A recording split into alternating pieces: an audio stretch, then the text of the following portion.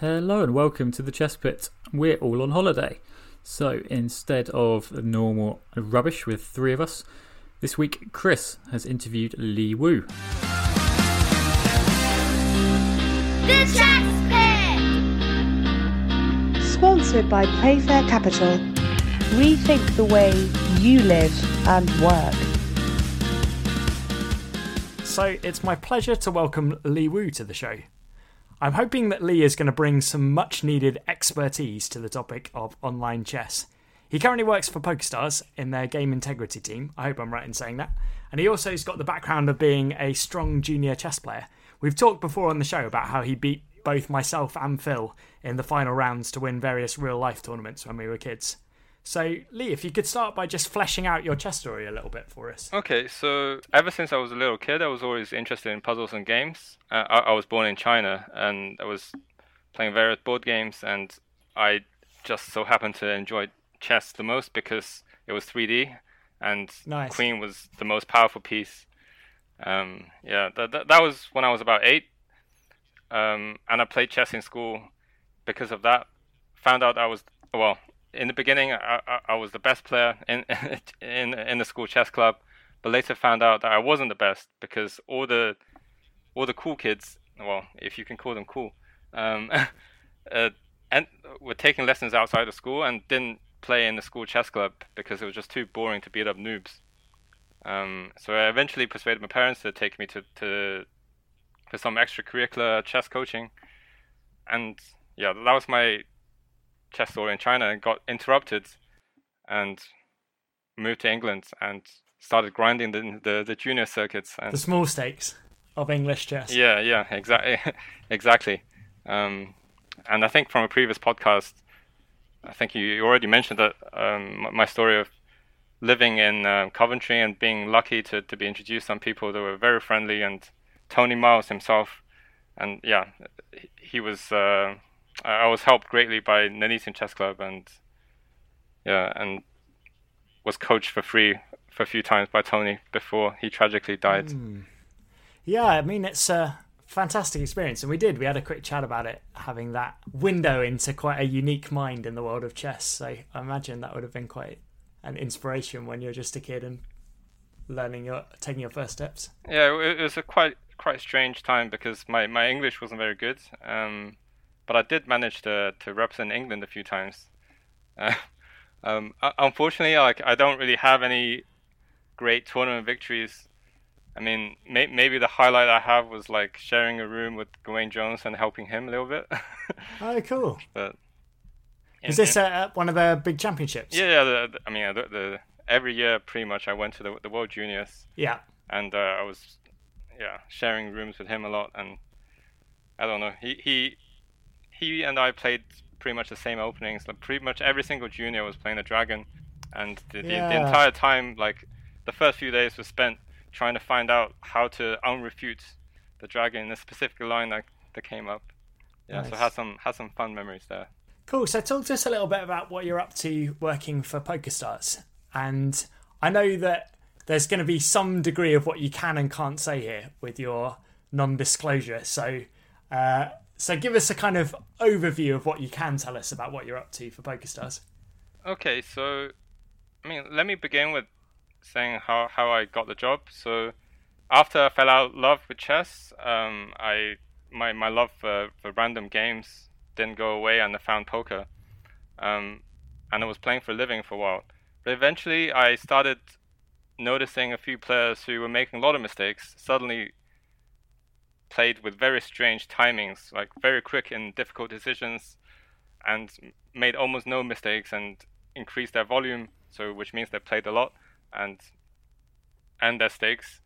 So I was around 2016, so it was around the time when DeepMind had that match with AlphaZero against Lee Sedol, February or March 2016. So I ended up spending a lot of time being disillusioned with poker, seeing like maybe it could go down the same way, and at the time I didn't see these players getting banned or anything. There was no response, so I ended up sending a lot of emails to PokerStars. Usually people send in a lot of emails just complaining about running bad and stuff, but I send in like 2 or 3 pages worth of statistical analysis and reasons why I believe these guys were cheating. So eventually I gave up playing by asking them for a job. I just offered my help, and when the position opened up, they immediately hired me. So after that, I think the first few months, my job was solely about catching people cheating in this specific way. Yeah, so we've got to be slightly cautious here, because I know that John is sick to every single set of back teeth that he might own of us talking about online cheating. But I think that it's nice to maybe get an expert opinion on this whole topic. So maybe some kind of, what are your thoughts on the similarities or dissimilarities, I guess, between online chess and online poker when it comes to cheats? In a way, it's a lot easier to catch cheating because there is money incentive, and when someone's found a way to cheat, they will replicate it. And you have a lot of personal information on the players, which you don't have in chess, which is mostly anonymous. Yeah, I imagine that there's various ways of not being especially sophisticated if you are running these operations. Yeah. There's a money trail, there's a paper trail, there's a IP trail, all sorts of things. But with chess, we do have the advantage that everyone is trying to make the best move every single position, and it's agreed upon. So the best move for you is pretty much always the best move for someone else. And also, the best player in the world is a computer that's rated over 3,500, much better than any human possible. So you can use that as a very, very good reference point for all players. Yeah. So that's the advantage of chess over poker for cheat detection.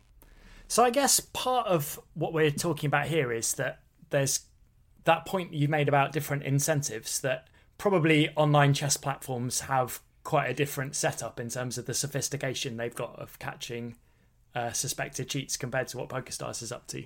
Yeah, exactly. So it's almost our bottom line, our PokerStars' bottom line, to make sure that people are not cheating, and to have people believe that the games are clean. Whereas with online chess, it really depends. We can name some names. My favorite website, Lichess, my namesake. Sure. Our friend Lee. Yeah, exactly. They're run by a group of volunteers. I don't really think they have ulterior motives, and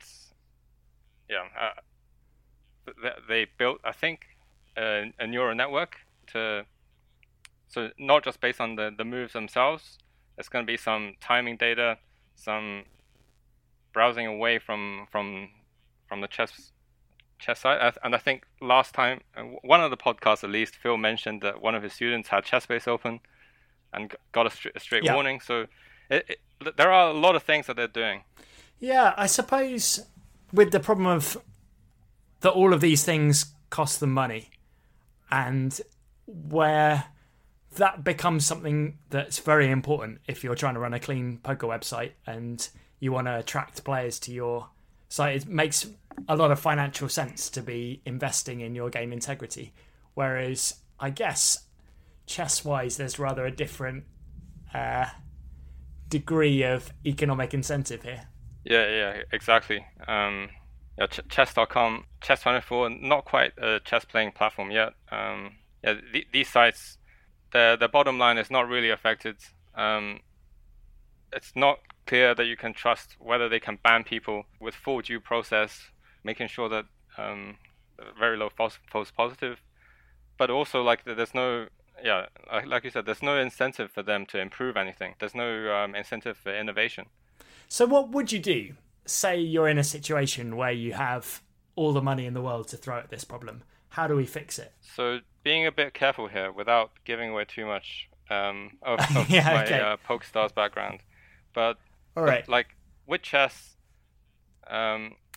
it's kind of lucky that with online chess that you manage to get in a lot of games in a short period of time. So if someone's playing Blitz and somehow managed to raise a few flags with a string of correct moves or very low center pawn loss in unclear positions, then you can potentially have a team of detectives or investigators who ask the player to record themselves playing, both on the computer and also with the camera pointing towards them. Something like this, and also detecting, the player has to open up their computer during this process to what they have on the computer. This still isn't foolproof, but it's going to be a huge problem for most cheaters, I would imagine. Yeah. But again, these sort of things are not free. And there's another thing that we can do. Like, I'm not even sure that current cheat detection has, which is a lot of people say that they just memorize opening moves, or they've just so happened to study some position. And the advantage of chess over poker is that it can be broken down into various chunks, various stages of the game, various setups. So let's say the player played perfectly with the bishop against knight, with pawns on both sides in his ending, completely outplayed his opponent, and made no errors. Then you can set up different positions with different pawn structures, but roughly the same setup. It's kind of hard to do, but yeah, if you say we have infinite money, then then you put someone in front of these test positions with a panel, and they have to replicate their quality of play. And I would imagine that you would very, very quickly flag up a disparity if there were problems involved in this. Yeah, but this is the way to go. But this would necessarily mean that we already have this in place, and I think there's not enough analysis gone into chess in the first place to be able to identify these spots where someone's playing superhuman. Yeah. But yeah, with infinite money, infinite time, infinite resources, infinite monkeys on infinite typewriters, you've got the whole thing covered. So we talked earlier about, before we were recording, about that essentially once you extend the player pool beyond basically just the top 10 in the world, then in chess you've got issues with the likely problems when it comes to cheating. Do you want to talk a little bit more about that? Is it a kind of a reputation thing, or is it more detailed than that? Yeah, so, I mean, you can look at it like game theory. So it's kind of anti-cheat detection. It's the same as, say, crime. You can never prevent it. So in the same sense that, like with PokerStars as well, we never really say that there's no cheating, because you can only detect it after the fact. You can't, there's no minority report going on. You can't start arresting people based on crimes that they may commit. So with chess, it takes some sample. So it's quite hard to match the harm done to various players who were cheated against straight after the event. Sometimes it might take more than 12 games, more than a few tournaments, with a lot of prize money gone. So outside of the top 10, if you're in this environment, it's kind of if you don't cheat, then you're going to lose out in some small way. And yeah, unfortunately, chess is not a very very rich sport, so the incentives are really there. I'm not going to name any names, but even with my experience playing on the Isle of Man, so I'm based on the Isle of Man. So at the lower the sections, it's one of the largest prize funds for as a tournament. Yep. And every year there's some players that used to be 2300s suddenly drop massively in rating, end up coming to the island. Yeah, it's an incentives problem probably. When the incentives are there or not there, these things are going to happen. If you're playing against someone and the prize fund is very high, you're 2600, he's 2600s. If he cheats in a small way, there's no way he can be caught in this tournament alone. It kind of, I don't know, the whole situation incentivizes cheating. Ugh. Obviously, we don't have this problem with the top 10, so... Which is probably broadly true of poker as well, isn't it? That's probably what you were getting at in your decision to stop playing pro in 2016. Yeah, exactly. It's kind of getting a bit messy, a bit dirty. And at the time, I didn't have any trust in the online sites in stopping this problem, but now that I'm here, I obviously say that we can stop this problem. And obviously I helped a lot to improve the process, or at least I say so. Yeah, nice. You got to big yourself up, particularly to Yeah, our massive listenership on the Chess Pit. So, in terms of chess versus poker, then, are there lessons that we can draw that perhaps if we slightly broaden the scope away from purely the game integrity, are there lessons when it comes to improving? Because you've obviously reached a high level in both fields. So, do you have some opinions to share on this? Sure. So this ties in with the anti-chess cheating as well, because that's like a very basic level of what I would say chess analytics. Yeah. That's something that I'm kind of both surprised and not surprised that is lacking in chess. Not surprised because there's no money, there's no financial incentive to go into this deep dive and publish a bunch of papers. But also surprised because it's in every other field. So basic example, let's take chess ratings. So with I think you were saying that Phil said he feels like he's improved to 2100 or 2200 level.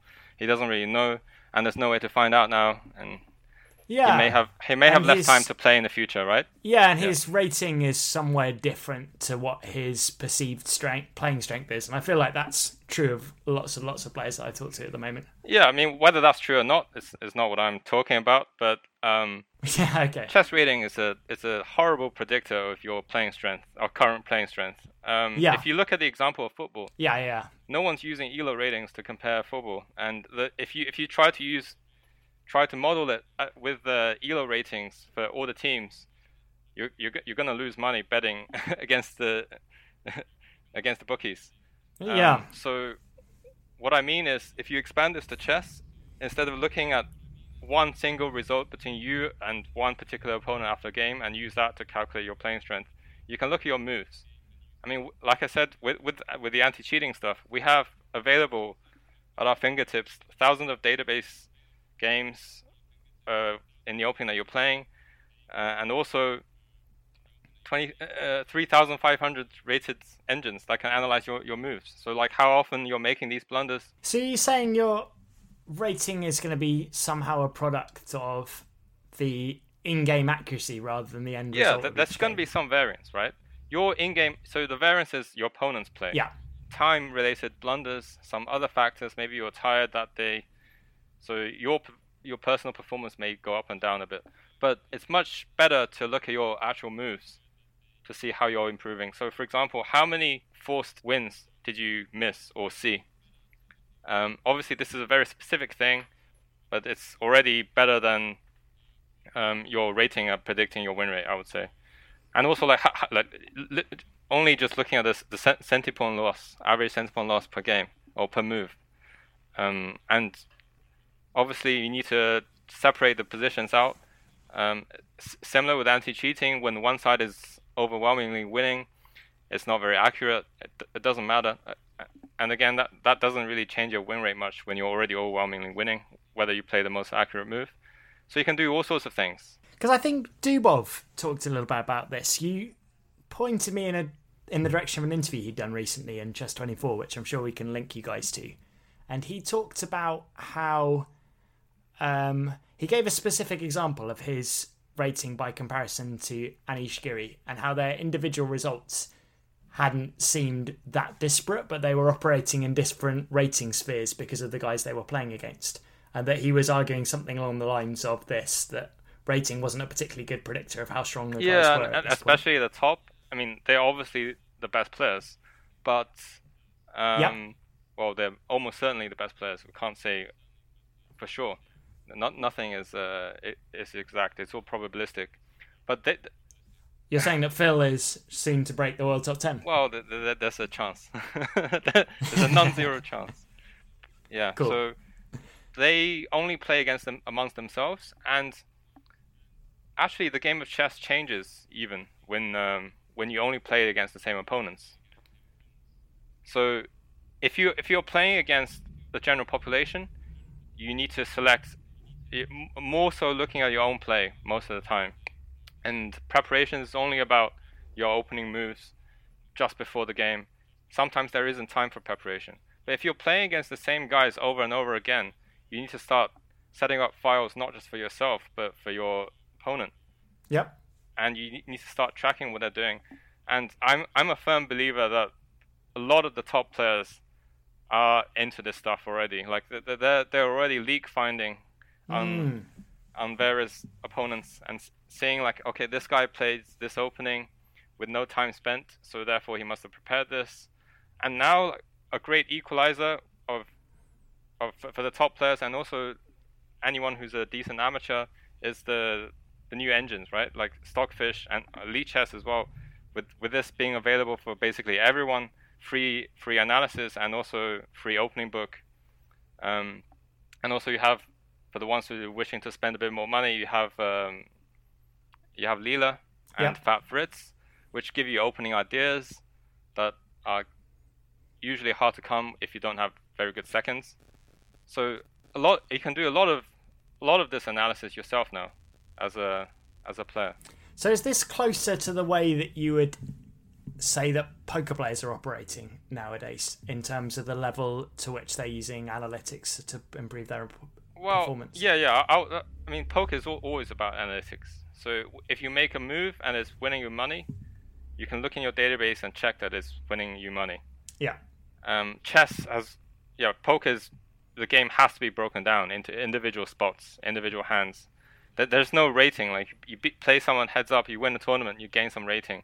That's a very backward way of doing things. So yeah, poker has a nice setup. It's a very mathematical game already, so kind of forced into this. And also there is financial incentive. So nowadays there's powerful software for poker as well as chess. So in poker, people are dishing out thousands, if not tens of thousands of dollars buying software to analyze situations. If you have a simplified game, you can run a simulation to almost approximate the best play with a simplified game. And you need powerful computers, so a lot of poker players are dishing out, renting servers or just buying a very powerful machine. This sounds a bit like what's going on at the very top level of elite chess at the moment, isn't it? It feels like there's a bit of a war of computing power going on up there too. Yeah, I think I listened to one of the broadcasts on Chess24 where Grischuk was talking about, I think during his match against Gelfand, and back in the day, like he didn't really use computers that much. No, sorry, my bad. I think it's Anand against Topalov. Yeah, that's the one. The World Championships, Anand against Topalov. Is this the 2010 match? I think so. And they soon realized that they were getting outmatched, outcomped, outcomputed. And obviously it was a secret with Rybka, and I think Peter Heine was talking about trying to talk to Rybka, which he had done before every single match previously, but then they suddenly stopped. So he was having a feeling like that something's happened, and it turned out that Topalov had access to some supercomputers along with Rybka. And so, yeah, it was a very difficult experience for him. Yeah, interesting. Yeah, it's been going on for a while, but now, like I said, with Lichess and ChessBase, all this software and Leela as well, you don't even need seconds. Well, you do, but to a lesser extent. A lot of the top players have access to this stuff, and I think it's pretty exciting, I would say.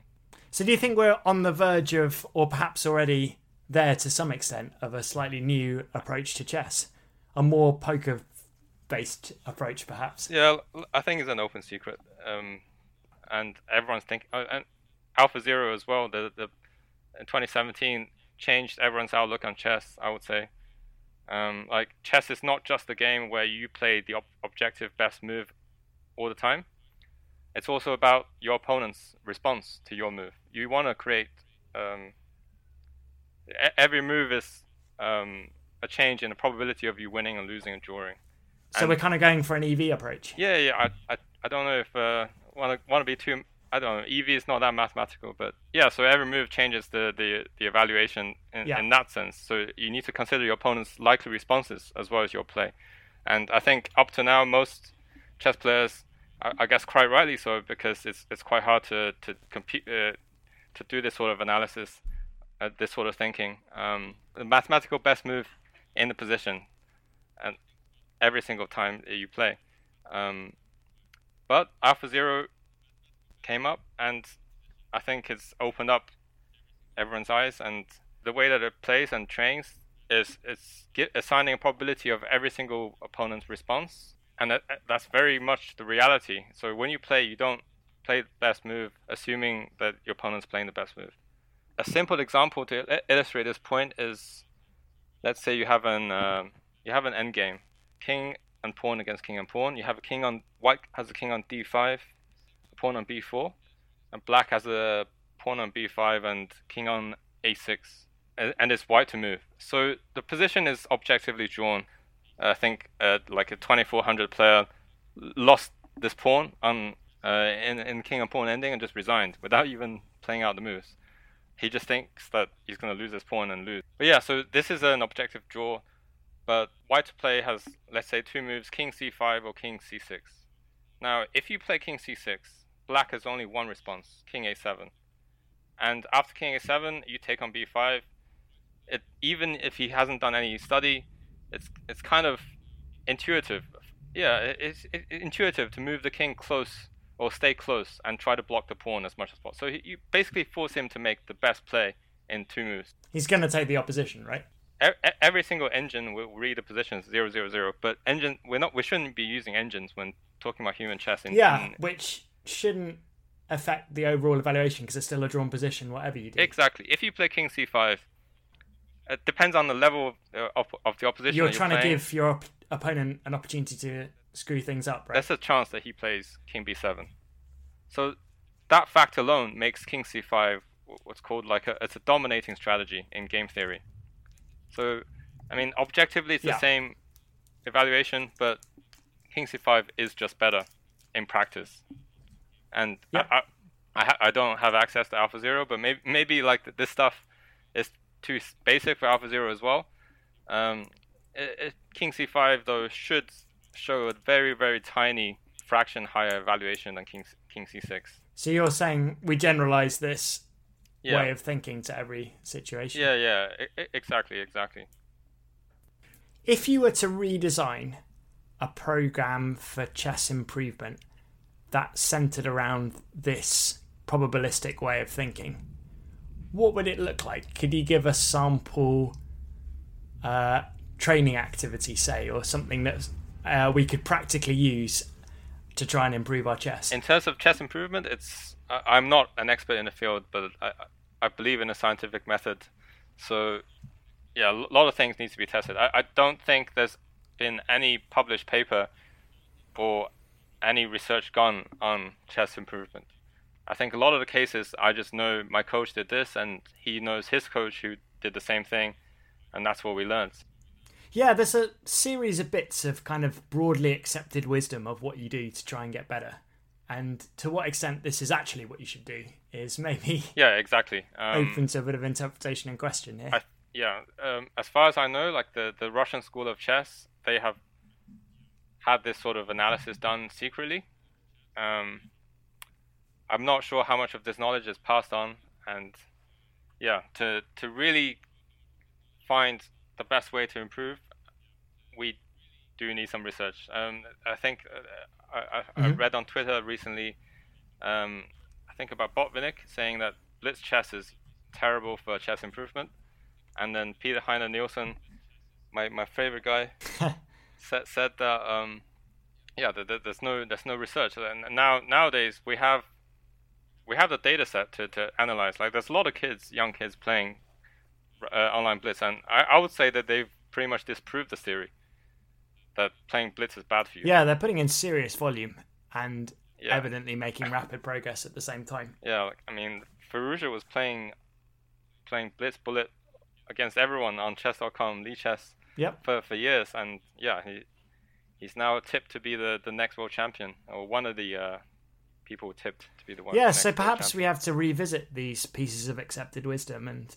try to get a more rigorous approach. So what would you do personally? Have you got some pointers that you could offer, even with the caveat that this is not coming from a place of... Yeah, so it's hard to... So in terms of long-term improvement, like I said, that there's not enough analysis. So I have no idea how the human brain develops and how, like, if you study this one thing or have another regimen, if you do some exercise beforehand and so on and so forth, it's going to improve, make you improve faster. But in terms of single things you can do to improve your win rate, there are various things that I can talk about. So there's this website called chessdb.com, and also I think Carsten Muller wrote a book back in 2001. I think it was spotted in one of Carlsen's videos that he always has his book called Fundamental Chess Endings, where they publish some data on chess ending frequency and statistics to do with these endings. Not surprisingly, the most common ending is rook and pawn against rook. It was a 15% frequency of occurrence. But I would say that number one thing as a beginner, eventually you need to learn is king and pawn endings, because they're the backbone of all endgames. And obviously these are quite rare, but one of the reasons they're rare is because players are very mismatched, or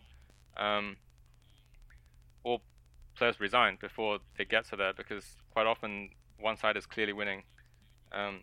However, the king and pawn ending is important because every single endgame can be reduced to that. So even though you don't necessarily get to it, you need to understand the evaluation and the concepts. One side it's always going to favor one side to swap pieces into a king and pawn ending and not the other, and you need to understand why. And every single endgame. So the frequency of occurrence right here is 2 pawns against 1 pawn. King and pawn ending is 10%, but it's much higher than that because it's always threatened to go into that. Those endings you just have to learn. There's various free material and books and training videos. So apart from that, obviously the next one will be rook and pawn endings. If you look at apart from the frequency of occurrence, the blunder rate. So a blunder is very hard to define in chess. Quite often, for new players, maybe it's like +5 or -5 as a huge blunder. For a grandmaster, maybe a +1 or -1 is a blunder.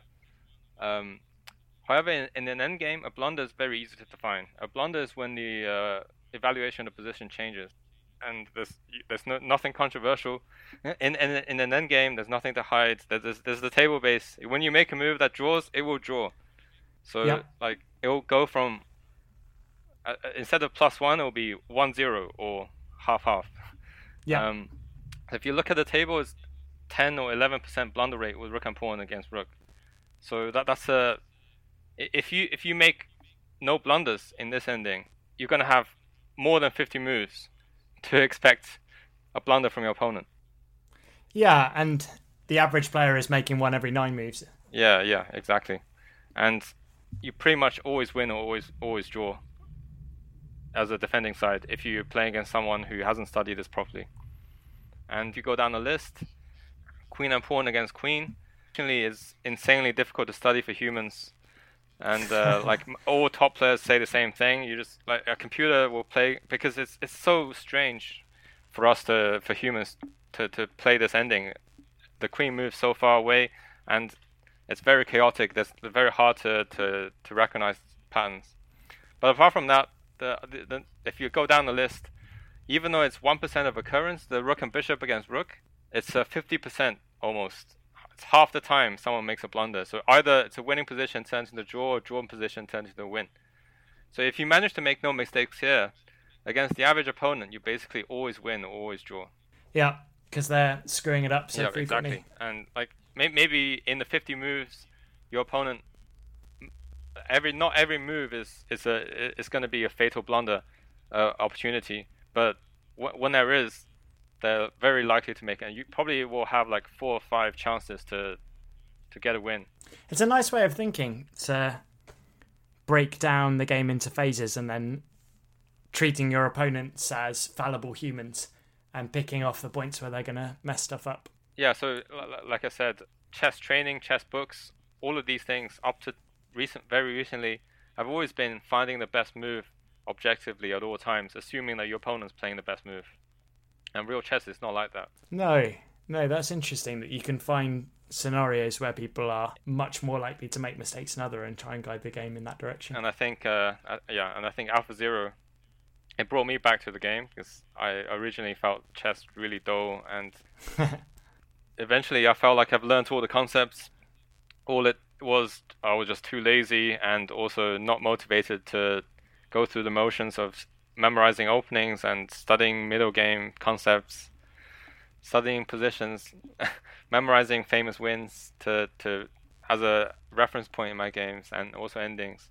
And also, like, back in the day when I was when I was playing chess, so before 2007, it was very difficult to improve as a lone wolf, as someone without a coach, without a group of other players, because you don't have these ideas, these concepts. You just have a weak engine evaluation that can help you.